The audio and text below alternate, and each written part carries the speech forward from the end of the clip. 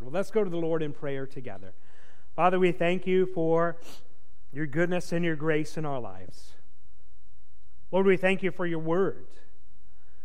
We thank you for new life in Jesus. We thank you for baptism.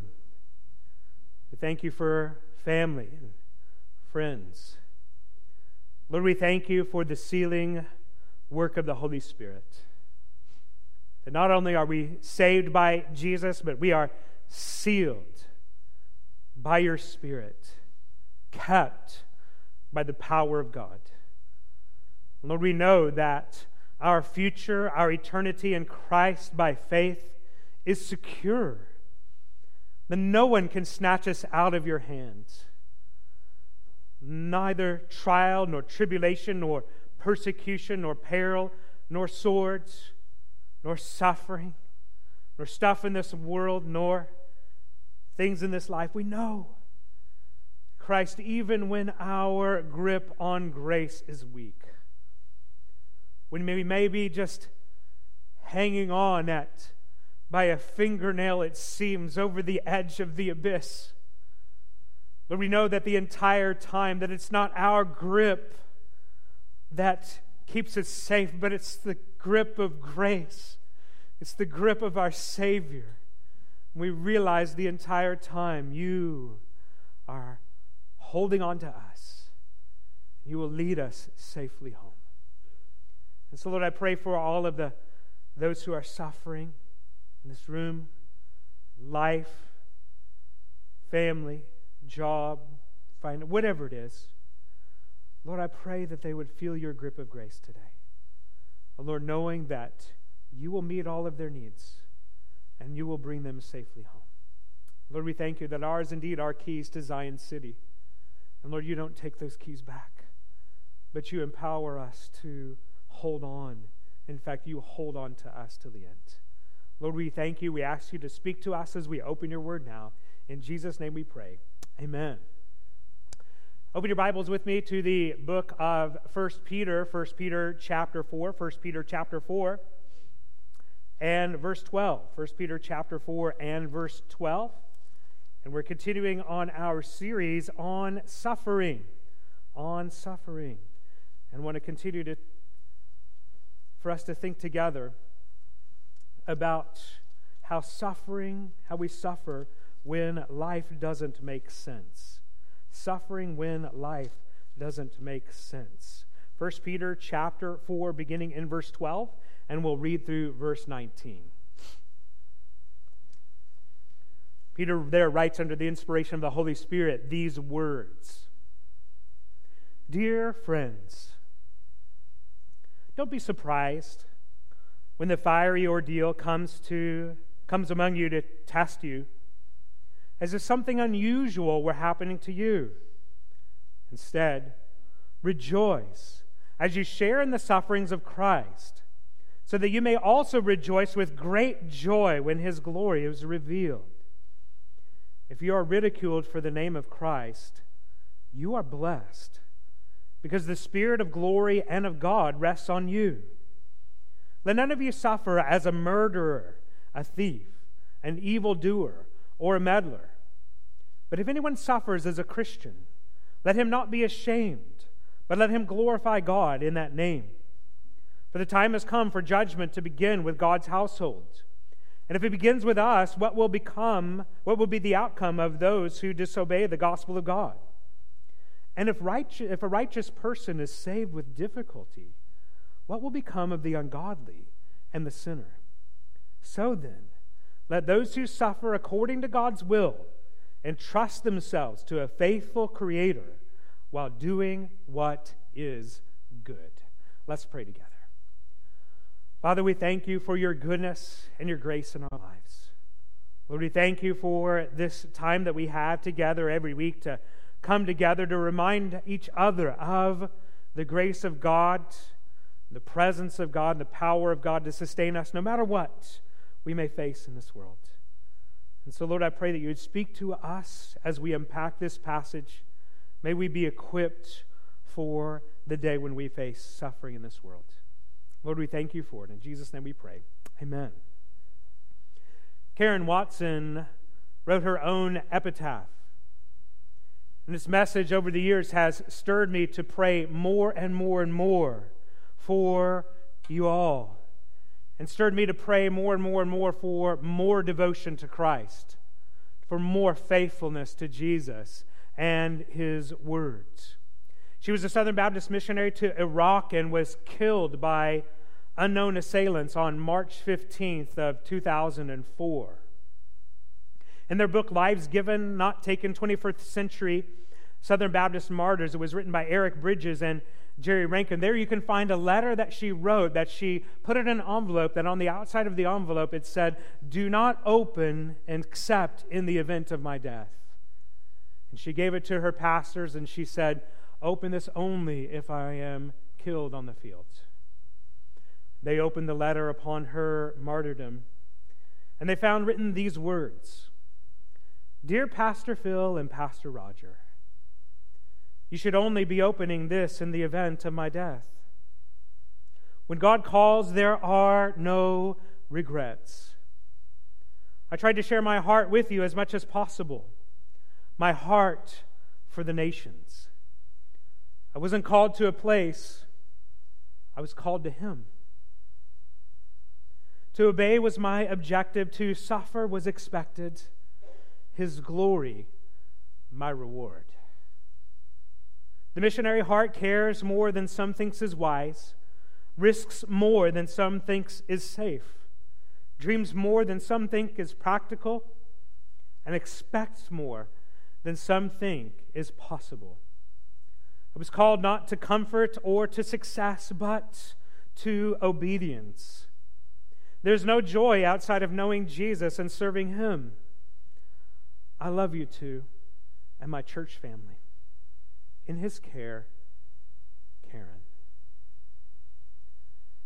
The question I want to ask today is that kind of joy, that joy that enables missionaries who are persecuted to endure, and that joy that enables missionaries who face either deny Christ or die, and they joyfully acknowledge Jesus, that kind of joy, that joy that drives people, missionaries to the nations, is that kind of joy available for us? Is that kind of joy available for every Christian who suffers, regardless of what the nature of suffering might be in your life right now? We may not be facing current threat of martyrdom. We may face a little ridicule every now and then, but we certainly aren't facing what she faced, at least not in this nation at this time. But what about you in your suffering? What about you in your trial? What is it that you're enduring right now? For some of you, the suffering that you're enduring might be actually fairly severe in your life. Maybe it's the grief of losing a loved one. There's others of you who are suffering recent diagnoses in your health. Or maybe perhaps you don't even know what's wrong. You just know something is wrong, and you're just waiting for the diagnosis. And maybe the doctors don't even have any idea about what is happening, what is going on. There's others of you who are suffering in your family, in your relationships with your children, all of those kinds of deep suffering. And then there's just the kind of the garden variety annoyances of everyday life.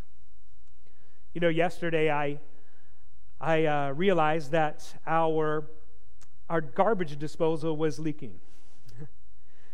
And it was leaking so severely that if I did not fix this thing, we would have a major flood. And so I did what any good plumber does. I got on YouTube and found the video that showed me what to do. And Jackson and I did it. Oh, thank you, Jackson. Woohoo, fist bump. And I thought we were done. And then I got up this morning and I got in to get in the shower, and there's no hot water.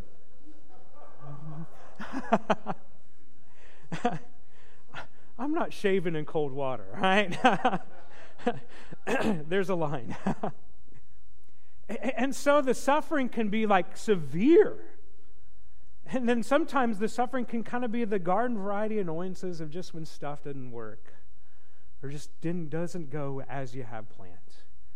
And so the question I want to ask is the joy that enabled Karen and the joy that enabled others to endure suffering, enduring persecution, enduring those kind of deep trials, is that the same kind of stuff that we need to endure our suffering and our trials and our pain and what it is that's going on in our lives? And what I want to see from this passage is the answer is yes.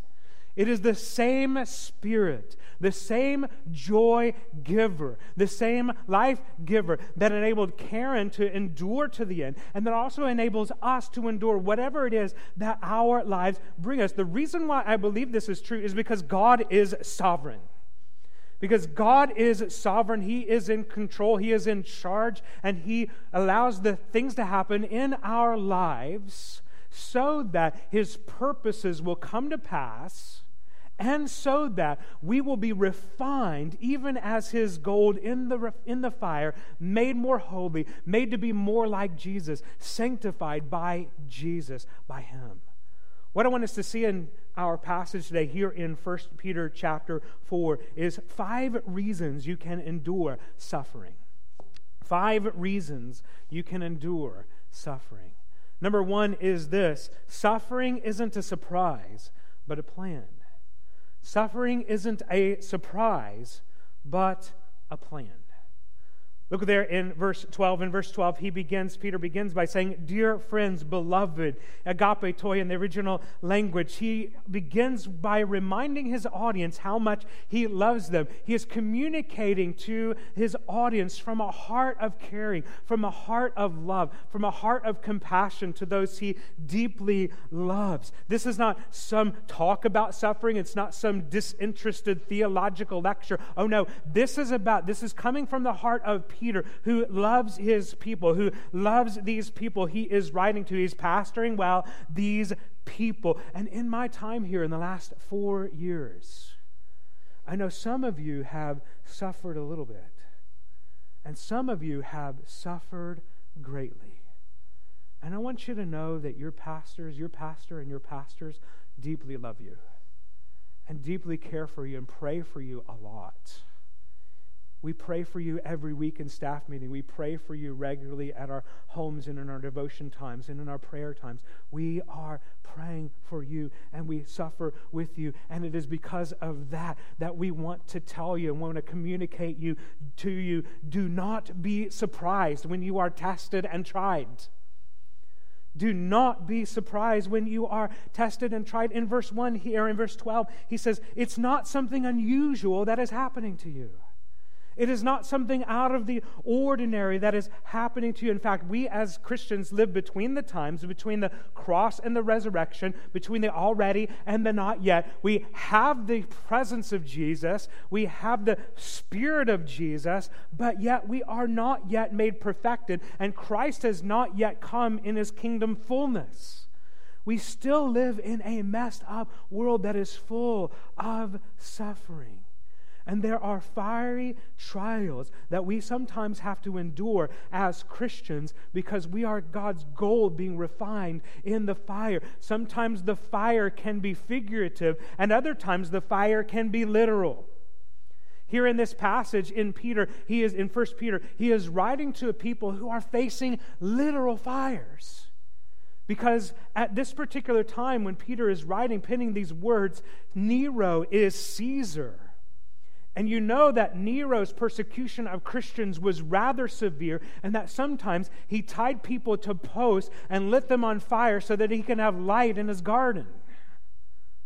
Christians, he would treat that way.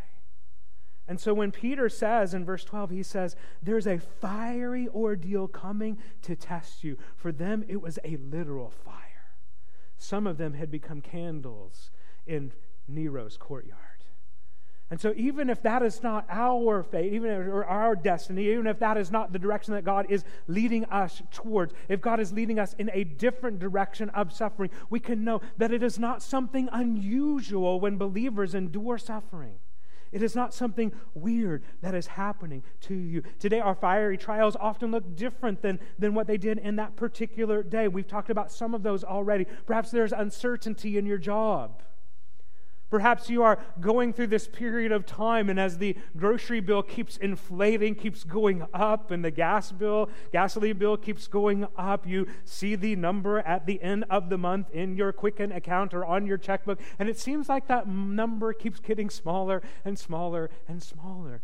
That is a kind of suffering we endure in this world. There's the suffering of the doctors saying, we have no idea what's going on. And there's that kind of suffering, the unknown. There's the suffering of the crushing depression that so many people endure today, or the anxiety that is so common in our culture today. And yet when we endure that as believers, we are suffering as Christians. In those moments, we can know the joy of God and the comfort of God because we know that God has a plan. Some of you are suffering right now because you're fiercely battling temptation. You're fighting against it. And it is suffering to fight against temptation. It is hard to fight against temptation. Not easy. You suffer by saying yes to Jesus and no to this world. You're suffering and it hurts. Take comfort in this. Suffering isn't a surprise. It is a plan. Why do I keep saying that? Why do you keep saying that is a plan, like it's God's will or something? Look at verse 19. Look at verse 19. So then, let those who suffer according to what? God's will. There it is. Let those who suffer according to God's will. So there is a faithful kind of enduring the trials of life, suffering that is according to the will of God. And you can be very faithful to Jesus, very faithful to the Lord, very faithful to God, and yet still endure suffering that is in accordance to the will of God. He allows things in our lives that He could otherwise prevent, because there are seasons in our lives when He is refining us, even as gold refined in the fire. Trust His perfect plan. You know, it would be absolutely and utterly maddening to me if there was no point to suffering or the universe at all.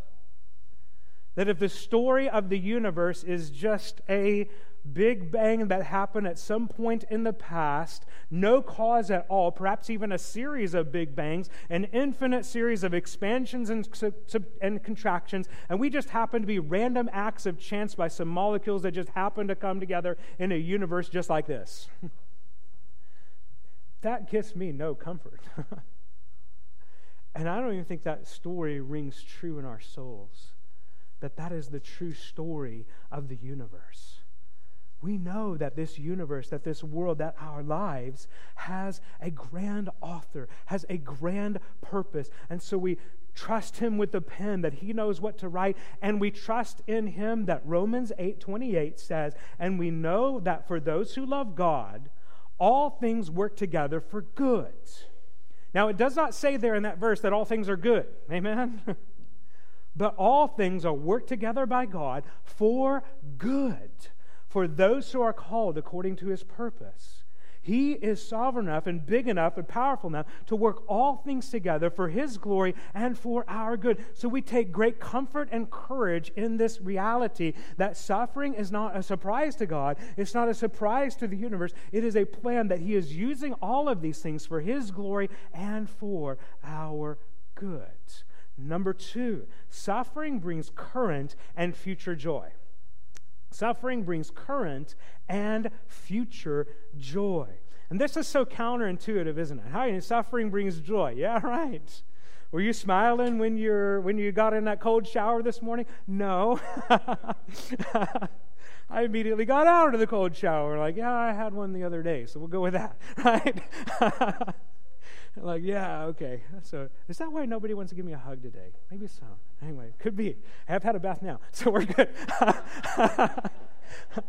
I'm going to go to the racket club later, right? And not going to work out, just going to say, hey, I'm here for the bath, right? So I'm here for the shower. And so, where was I going with that? I have no idea. This is counterintuitive in our culture, isn't it? It's counterintuitive for us. Because how can joy and suffering? No, in fact, there are even many Christian ministries out there that teach, oh, no, if God's blessing in your life is powerful in your life, you won't suffer. I don't know what that they're reading. I don't read that in here. I don't know what Jesus they follow, because I read that Christ suffered for us. The man most full of the Holy Spirit suffered. And so here in this passage, we see that there's this joy that God gives in the midst of suffering. Look at verse 13.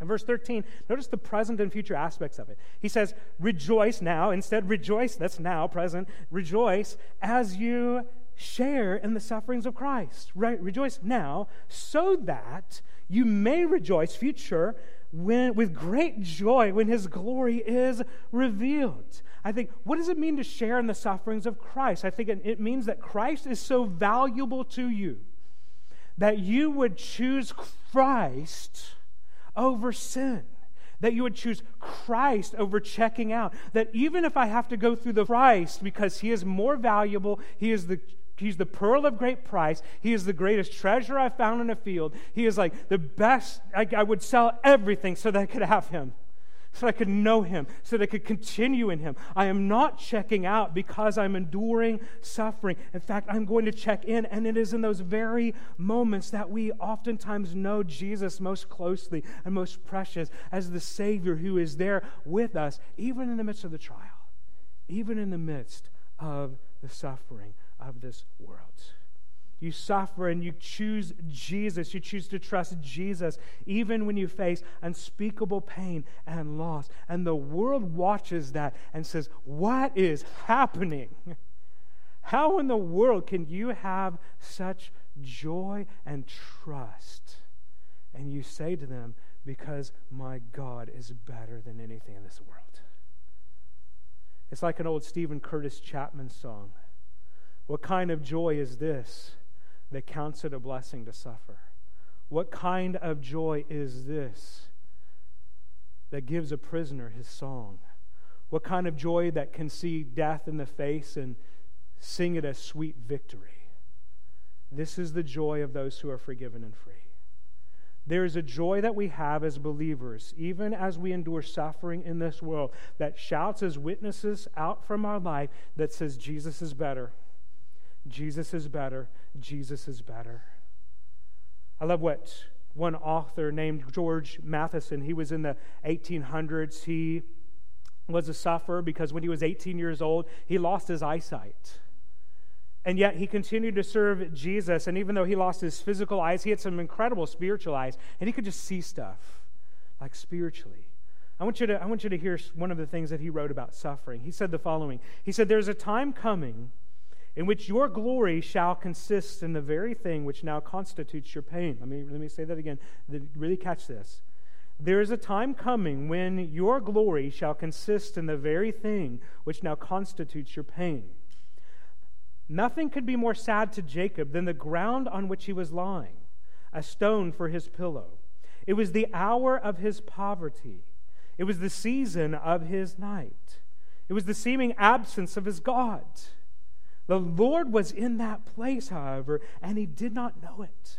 Awakened from his sleep, he found that the day of his trial was the day of his triumph. Ask the great ones of the past what has been the spot of their prosperity, and they will say, it was the cold ground on which I was lying. Ask Abraham, he will point to the sacrifice on Mount Moriah.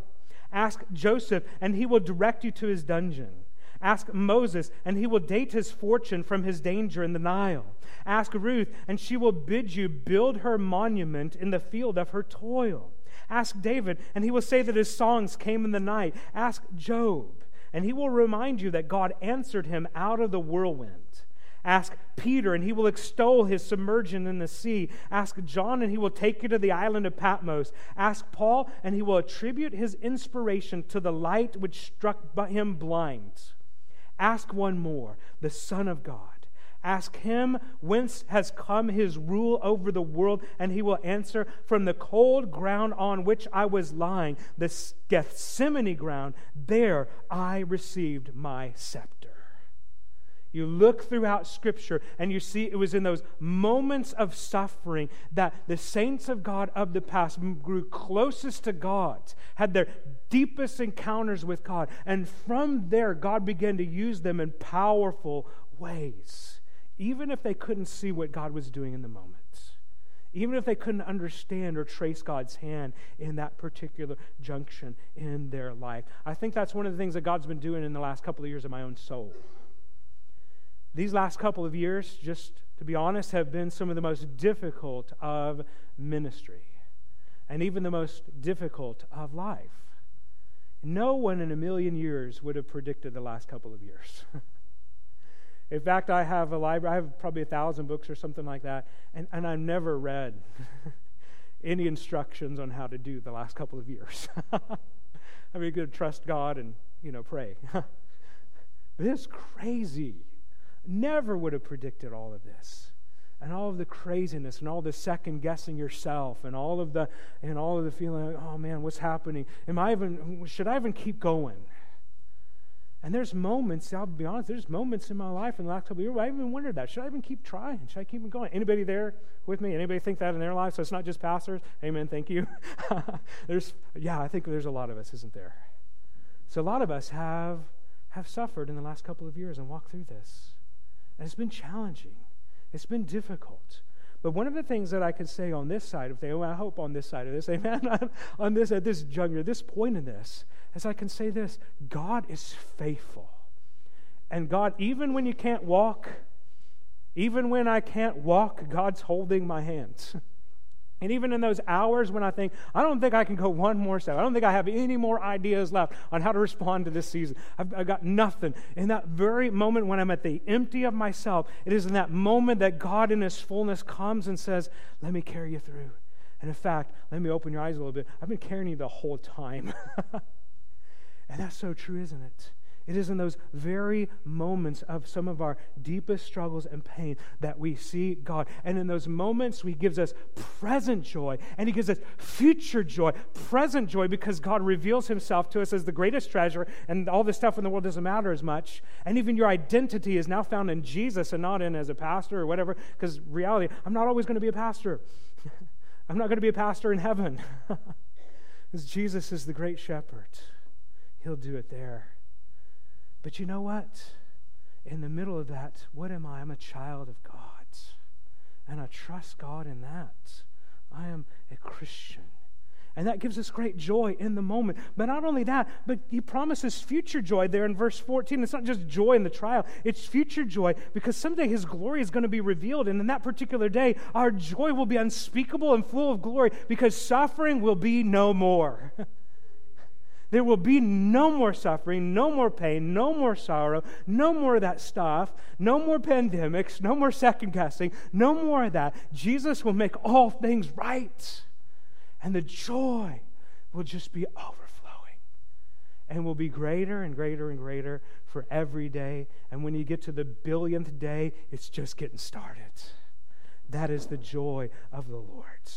Number 3, suffering can draw you closer to Christ. Suffering can draw you closer to Christ. The reason I say can draw you closer to Christ is because that's God's intention in suffering in our lives, is draw us closer to the Lord. But it's not automatic. Because I've seen Christians, even pastors, who have endured times of suffering and have checked out, have walked away from Christ or pulled back from Christ. And this passage comes with a warning to us that even in times of suffering, even in times of trial, that during those times is not the time to check out from the Lord. It's not time to pull back from the Lord. It's not time to deconstruct from the Lord. It's time to press into the Lord. Yes, He may reform you. He may reshape you. He's going to mold you. That's the purpose of it. He's refining you. But trust in the process. Look at verse 14 with me. In verse 14, He says, if you are ridiculed for the name of Christ, you are blessed, because the Spirit of glory and of God rests on you. If you are ridiculed, if you suffer, you're blessed, because the Lord is especially present in that moment. Have you ever talked to a Christian who said, and you asked them, how is it that you endured that? How did you make it through that? And their answer so oftentimes is, I have no idea. But I know that God was there. And I don't think it was so much me as I think it was God holding on to me during those times. I think that's what it means, that when you are ridiculed, when you suffer, the Spirit of glory, the Spirit of God rests on you. How do you explain it? How do you describe it? I think it's something somewhat like what Stephen experienced when he was being stoned. In Acts chapter 7, Stephen preaches this amazing sermon where he walks through the entire Old Testament, shows how it all points to Jesus, and then they get mad and start throwing rocks at him and kill him. And in the middle of that, it says that Stephen sees heaven open, and he sees the Son of Man standing at the right hand of God. He experiences Jesus in the midst of the trial. What does it look like for your life? What is it going to look like when you get there? The answer, you'll know it when you get there. But it'll be the presence of Jesus, the Spirit of God, in ways that will commune with your soul, that will be with you in ways that are unexplainable and full of glory. You just know that you know that you know that He's there, and He's got this, and He'll bring it through. It's the unexplainable, mysterious presence of Jesus with His people. And it is in those moments, I think, when we know Him best, that His grace indeed is sufficient for us. Number 4, suffering as a Christian is infinitely better than the alternative. Suffering as a Christian is infinitely better than the alternative. Look at verse 15. Verse 15, there's an interesting list. He says, "Let none of you suffer as a murderer, as a thief, as an evildoer, or as a meddler." And so he says, don't suffer as a murderer. Well, that makes sense. Don't murder folk. Amen? Don't suffer like that. Which Jesus says, even if you have called people a fool or hated somebody. And so you're like that. So don't murder, don't steal stuff. Don't do evil. Well, now that's kind of a broader category. Don't be an evildoer. But then this fourth one stuck in there. Or a meddler. What? Murder, thief, evildoer, meddler. What's a meddler? Watch this. A meddler is somebody who needlessly gets involved in other people's business with the purpose of causing suffering.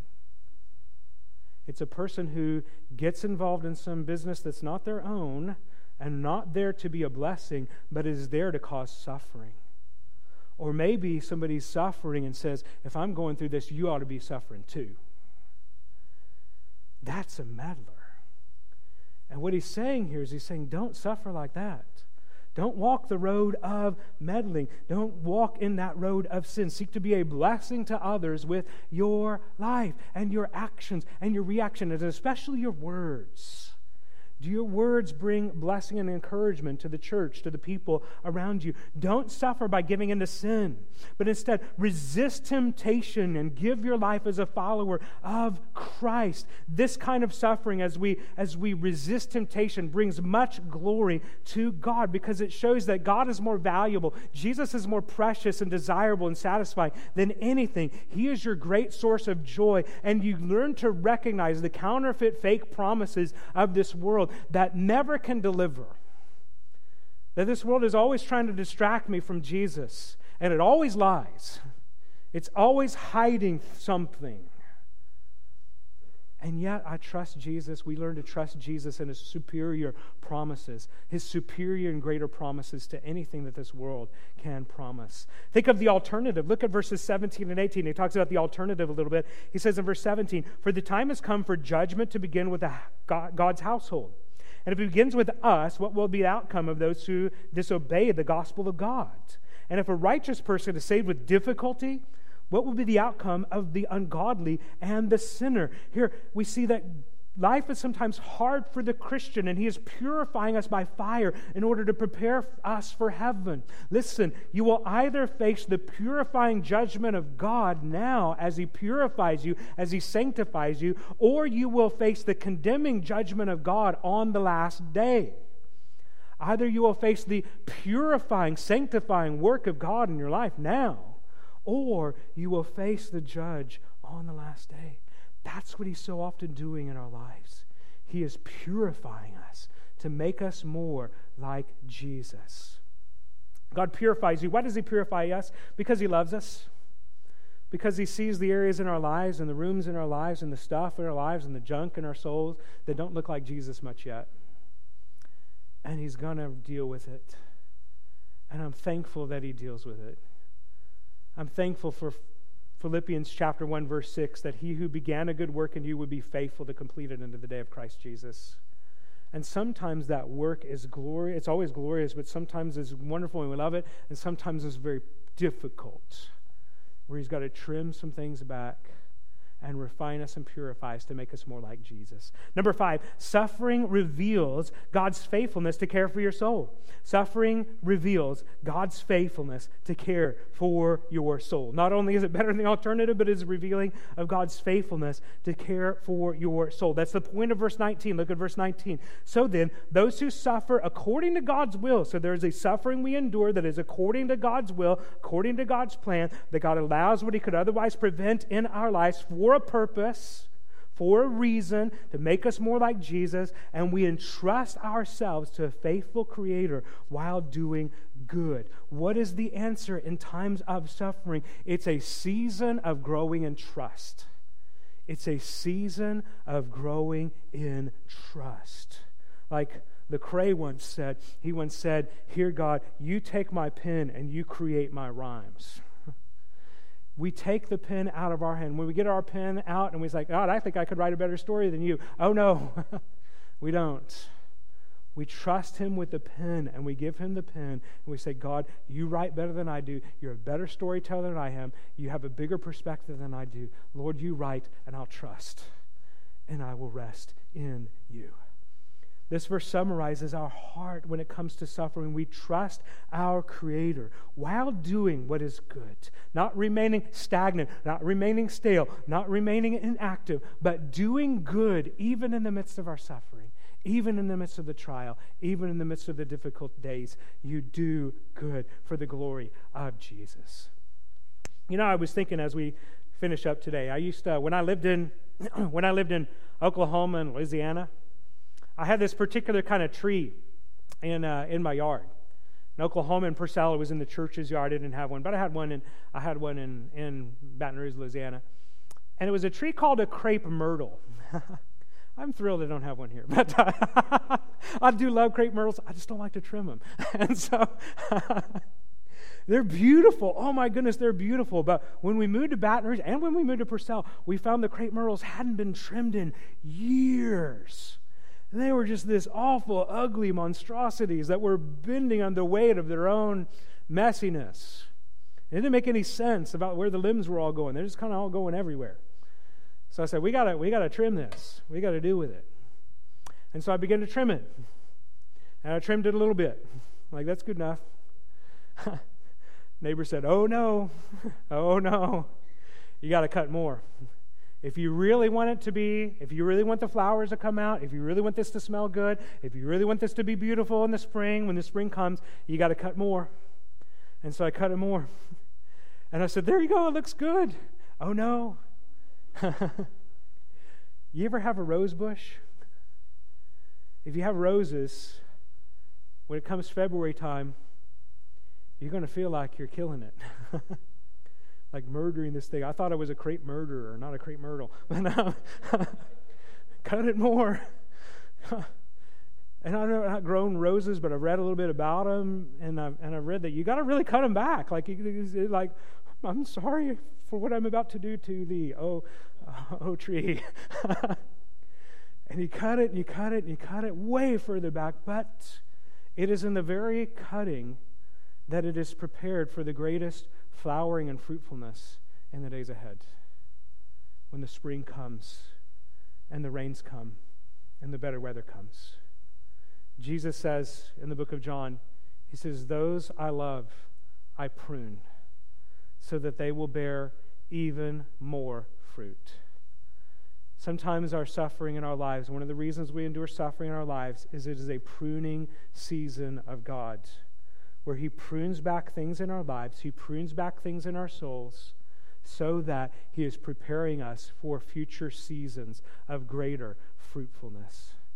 And so in those times, what is the call? Trust the Creator while doing good. Let's spend a moment of silence and ask the Lord, how would you have me respond? Spend a moment praying. Maybe pray about what suffering you're enduring in your life. Maybe if you know somebody that's enduring suffering, praying for them. Pray that God would just help you to trust Him more.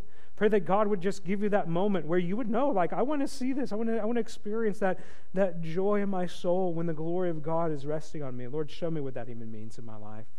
Show me what that means in my suffering. So why don't you pray, spend a moment with the Lord, and then I'll pray, and then we'll respond together.